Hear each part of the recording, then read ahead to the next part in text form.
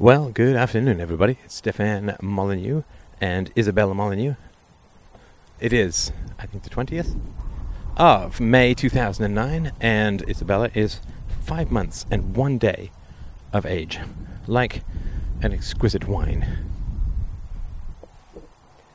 So, it's going for a short walk around the neighborhood, and I thought I would follow up a little bit on the conversation I had with Mr. G, which was the previous podcast. If you're out of sequence, oh, sucketh to be thou. But go back one, listen to that, and come back. So, the case against philosophy, I think, is important to make. Because, well, for two reasons. Three. One, that it's a very good case to be made against philosophy. And the second is that we are already making this case for ourselves in our heart of hearts. And third, it is also important because other people will have this case, either consciously or unconsciously. And the more unconscious their case against philosophy, the more it will trigger our case against philosophy, which we will attempt to overcompensate with aggressive, often, or passive-aggressive approaches, which will not help them or us. So, well, hello, Mr. Sprinkler. How refreshing. All right, let me get this thing clipped, and then we are good to go. So what is the case against philosophy? Well, the very first line of my very first book on the subject, On Truth, was something about this is going to mess up your life, right? And it does. It really does. We are social organisms. We exist within an economic ecosystem, which requires the pretty solid agreement and positive responses of others. And when the world is full of illusion, and it is less full of illusion now than it has been in the past, we do have the mighty bulwark of science, which has proved empiricism and rationality relative to superstition and bigotry beyond a shadow of any reasonable doubt. And I don't think really philosophy could have taken the leap forward without the technology and without the example of science. So we face a great deal of challenge when it comes to being philosophers. It messes your life up. I mean, I was a high-flying executive, and now I scramble to get by on donations. I was a business owner, and now I walk the streets yelling at a microphone. And I used to have employees, and now I don't. I used to have a career, and now I have a calling, which is less lucrative but infinitely better. So, there is a very strong case to be made against philosophy. And in a sense, it's important to understand the case against philosophy. And I would say it sort of goes something like this. And there's a number of different ways of approaching it. We'll try a few different of these hats on and see if you've heard any of the stuff, either within your own mind or in it from other people before. So, the cynical and angry case against philosophy is, look, I know that you're all high and mighty on this philosophy business, and I'm sure that it satisfies your ego in some obscure and, frankly, boring manner, but the reality is that it's just a pompous bunch of windbag nonsense that you enjoy posturing around with. You need it to make yourself feel superior to other people. It is a pitiful way of trying to one-up people, since obviously you were the last kid picked for every team in the playground, and now you strut around with your moral superiority and your invented rules and standards, looking down your nose at everyone else. It is a pitiful reaction of a crushed ego to bounce back in this kind of abstract, embarrassingly self-righteous way. And so you can have your little philosophy gig if you want. You can wander around and condemning and cursing the world and feeling morally superior to everyone, but I think that's just pitiful kind of fundamentalism, and leave me out of whatever grandiose and humiliated delusions you are currently working out in this stupid way. And of course that speech can go on for quite some time, but we all know that kind of stuff, right? Just pompous, illusory stuff. We're just making up rules that make us superior and everyone else inferior, and blah, blah, blah, blah, blah. We've heard that sort of cynical, nihilistic thing And then there is the nihilistic but less aggressive thing, which is, hey, you know, whatever floats your boat, whatever gets you through the night. If you find that this kind of philosophizing is, helps you to sort of get through the day and gives you a sense of belonging and gives you a place to go, and, you know, it gives you people with similar interests to talk about, great. You know, who's going to deny in this veil of tears the little rays of sunshine that conformity and subjugation to whatever is floating out there gives to people? Why not? You know, it's as good to have these rules as it is to have any others. And if these rules make you happy, and believing that these rules are the only rules makes you even happier, I'm not going to be anyone to say that there's anything wrong with that, because if it makes you happy, join with me and Mrs. Crow, and we will sing the song, Miss Crow, I guess. So that's the sort of, if it floats your boat, even to think that it is absolute when it is not, then go for it. I'm not going to argue that it's not, because clearly you need it in some way, and it makes you happy and good for you.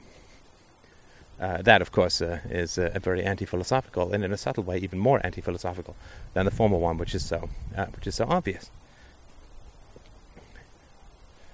The nihilistic aggressive, the nihilistic subjectivist, the nihilistic sucker is the other one, which you'll hear. It's another one that you will hear quite consistently, and it sort of goes something like this. Well, look. So you found some guy on the internet who is selling his own self-published books, and he's claiming to be God's gift to philosophy, and he's strutting around in his little study, claiming to have solved all the problems of the universe and to have revolutionized every field of thought known to man, and he shockingly, surprise, he wants donations. Well, I think there are better uses for your money. There are deeper thinkers who actually have been peer-reviewed. There are more consequentialist people who aren't so embarrassingly jovial and ridiculously self-confident about their own worth. You know, I think a true philosopher is supposed to be humble. And so, you know, if this guy has a website and you all sort of march over there like a bunch of lemmings thinking that it is going to be, some magical journey to a brave new world, and give this guy money, and, well, I guess that's fine in a way, but just sort of understand that this guy is just inventing a mythology where you all are superior, and he's charging you money for it. It is fundamentally exactly the same as a religion.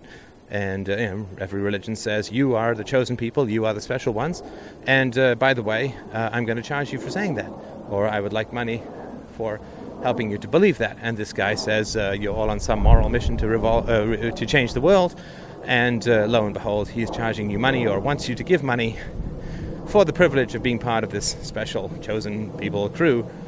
So the ethics that he's inventing is just a kind of sucker's game to make you feel better about yourself, and in fact to avoid whatever it is that's making you feel bad by imagining you're part of this moral crusade, to feel better about yourself. And you pay for that privilege. So it's fundamentally the same, although infinitely less successful than a church or a synagogue. I know Shvedums. I'm shocked at it too, but this is nonetheless what I'm sure is said out there. And that's the nihilist sucker, right? That you are a sucker for falling for somebody's fiscally motivated, eschatological, grandiose pronouncements of truth, virtue, and the rational way. I'm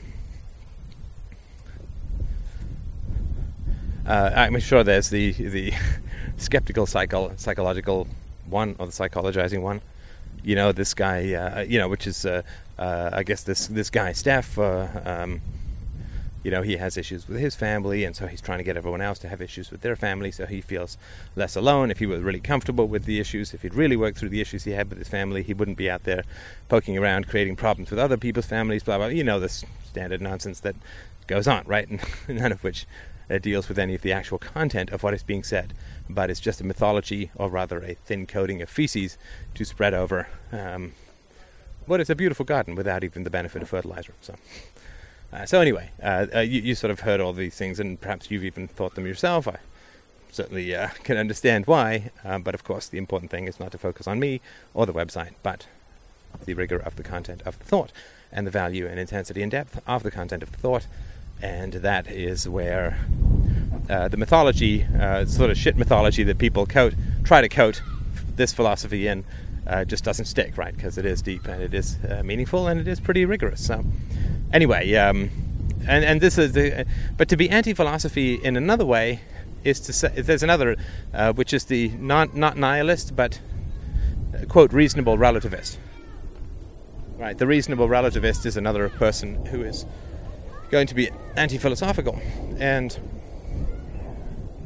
he's going to say, look, hey, don't get me wrong, I think that rules are good, and I think that not wanting to kill people is a good thing. Of course, I don't think that people who really want to kill people want to worry too much about ethics, but it's good to think clearly, it's good to have evidence, it's good to be interested in philosophy, but every kind of thinking has certain tendencies towards absolutism, and with absolutism comes intolerance and discord and aggression and self-righteousness and all that, right? So, yeah, philosophy is great, and if you found a place on the internet that gets you interested in philosophy, fantastic. But you want to make sure that you balance the rigorous demands of abstract perfection with the challenges of living in an imperfect world, of which we all participate in the imperfection. So you want to make sure that you don't want to take these arid abstractions, which are of utility and of value, and you don't want to end up not seeing the beauty of a horse running because you know the definition of that horse in the abstract sense. So that's another reason why you would want to be skeptical of not the philosophy or the value of philosophy as a whole, but of taking any particular philosophy to some sort of extreme, which results in the severing of relations or intolerance or hostility or self-righteousness. That's the dark side of philosophy, right? Which makes it more into fundamentalism or religiosity. So you have to be very, very careful around any philosophy which counsels severing relations, blah, blah, blah, all the normal distortions, right? Like I go around counseling the severing of relations. But so that's the sort of the middle of the road kind of approach, right? Let's not go too far down this road of absolutism to the point where we become intolerant and hostile and rigid and alone and blah blah blah blah blah. That is another critique or case against philosophy.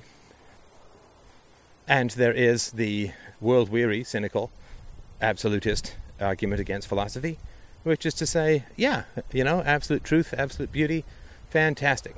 But people are too stupid and irrational. So if you are going to try to become rational, I think that's fine, and I think that's a worthy goal, and that would certainly be a better world if more people were like that. But the reality is that humanity is composed of very shoddy and imperfect clay, and human beings are shocked like a bathtub full of electric eels when they come into contact with even the vaguest shred of actual reality and truth. People love to live in delusion. They are stupid, they are sheep, they are blind, they are ridiculously easily led, they are lost little lambs begging and crying for a shepherd, usually in jackboots, and therefore the dream of reason is utterly vanquished by the nightmare of irrationality that the human race represents. And so you can chase after this will-o'-the-wisp if you want, this crazy will-o'-the-wisp of rationality, but you will beat your head against the titanic indifference and stupidity and bigotry of the world until your head falls off and you will not be any better. So learning to live with the stupidity and irrationality of the human race is an essential part of wisdom. You claim that your rationality is based on empiricism. Well, look around you at the world. Look at the stupid, ridiculous beliefs that everyone claims to hold. Look at their pompous self-posturing in the realm of virtue, followed by craven and cowardly submission and betrayal in the realm of truth and ethics. And look at how everybody is afraid to confront creationists, and look at how everyone is afraid to confront statists, and look at how everybody talks about how virtuous they are, and then cheers war, and it's all, everyone claims how great the welfare state is, and they don't care when it just trashes entire generations of helpless children and young people. So you understand that ethics is just what people use to feel better about themselves, It is just another irrational superstition. I understand that you take a more empirical and rational approach to ethics, which I think is great, but you just understand it's never going to work because human beings are fundamentally dumb sheep looking for an enclosure. So there's that, right? Which is, yes, you're right, and it will never work. It's another case against ethics. And then there is the social relativistic case against philosophy, which is, hey, yeah, you're absolutely right. Philosophy is great.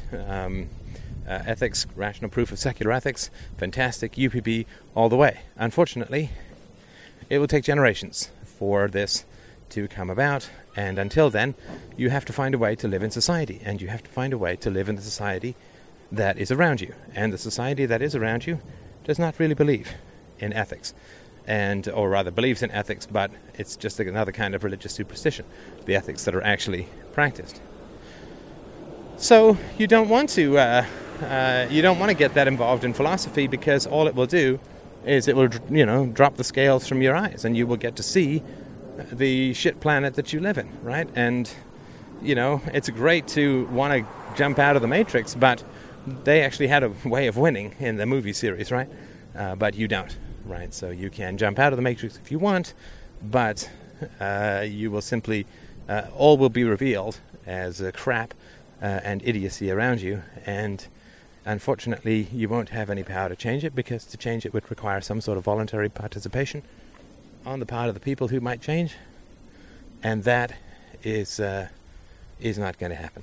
And so you will end up just being frustrated and alienated and so on, and being that kind of purist in an impure world, even if you're completely right, and let's say that you are, being that kind of purist in a horribly impure world is simply a recipe for alienation and loneliness and loss and sadness and financial and romantic and social ruin or failure. And so, put your 2 cents of rationality in the pile, see what happens in the long run. Human progress is a series of little pushes, and we want to make sure that we don't push too far, too hard, because you can't accelerate this. It's like an ant pushing an ocean liner. Okay, it's like a small fish pushing at an ocean liner. If the fish thinks it can make a big difference, the fish is just going to get tired, exhausted, and drown. And so, put your little 2 bits in, and I think that's great, but recognize that it's not going to get you anywhere in particular. So throw your 2 cents in, and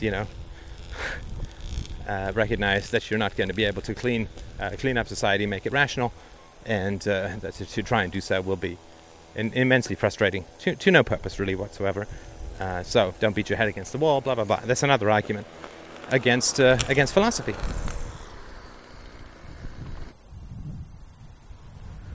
And then we have the relativist hedonist argument against philosophy, which is, hey, relax, man. Often in a vaguely offensively Jamaican accent, which I will not attempt here. But it's like, hey, man, it's relax, just have fun, man. It's not important what you end up doing with your life, as long as you enjoy yourself. Have a beer, sit back, stop being so tense, stop fighting the world, relax, smoke 'em if you got 'em. Enjoy yourself, right? The world is not a test match crusade that you have to win at all costs. Raising the stakes so high is bad for your health. You have to just relax, float downstream, row your boat, and have a good time. And if philosophy, which is going to cause you a lot of stress and doubt and conflict and frustration, it's going to interfere with the general pleasures of an easy, happy, calm, enjoyable life. And that is a real shame, and we want to avoid those kinds of stresses, right? You don't take on impossible crusades. That indicates a desire for stress and conflict that is not particularly helpful, productive, or positive in the long run. And so you don't want to live like that. And so relax, take a load off, chillax, my brother. And Don't worry about saving the world. That's a delusion of grandeur that is just going to make you stressed and unhappy. And for what purpose? Right, the world is fine. Then there is the happy positive, which is what is so wrong with the world that you have to fight it so much. Look around you. We have airplanes, spaceships, submarines. We have medicine. We have science. We have all the beautiful things in the world, and people are living longer, and children are being raised better. And so, what is it in you that feels this desperate desire to condemn the world as universally bad and wrong and in need of fixing? Could it not be that it is you who is in fact in need of fixing and not the world, and you're projecting all of that and blah, blah, blah, blah, blah. Things are fine. Yes, the world is imperfect, and the world will forever be imperfect. And focusing on the imperfections, railing against the imperfections will simply make your life unhappy.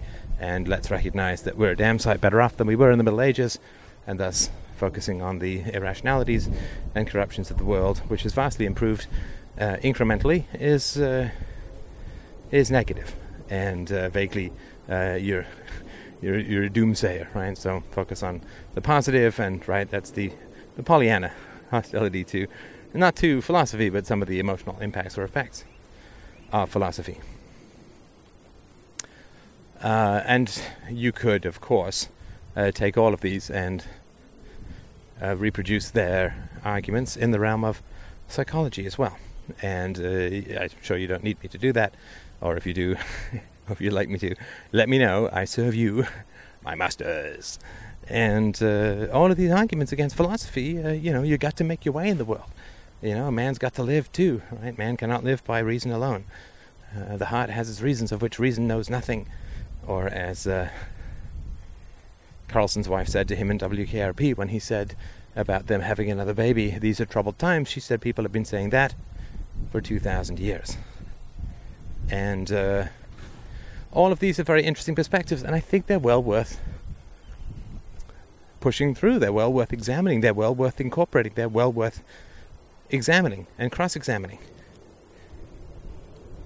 And they miss, of course, in my strong and I hope somewhat considered opinion, they miss the point, which is the purpose of philosophy is not to change the world, since that is not the purpose, that is not under the control of the philosopher.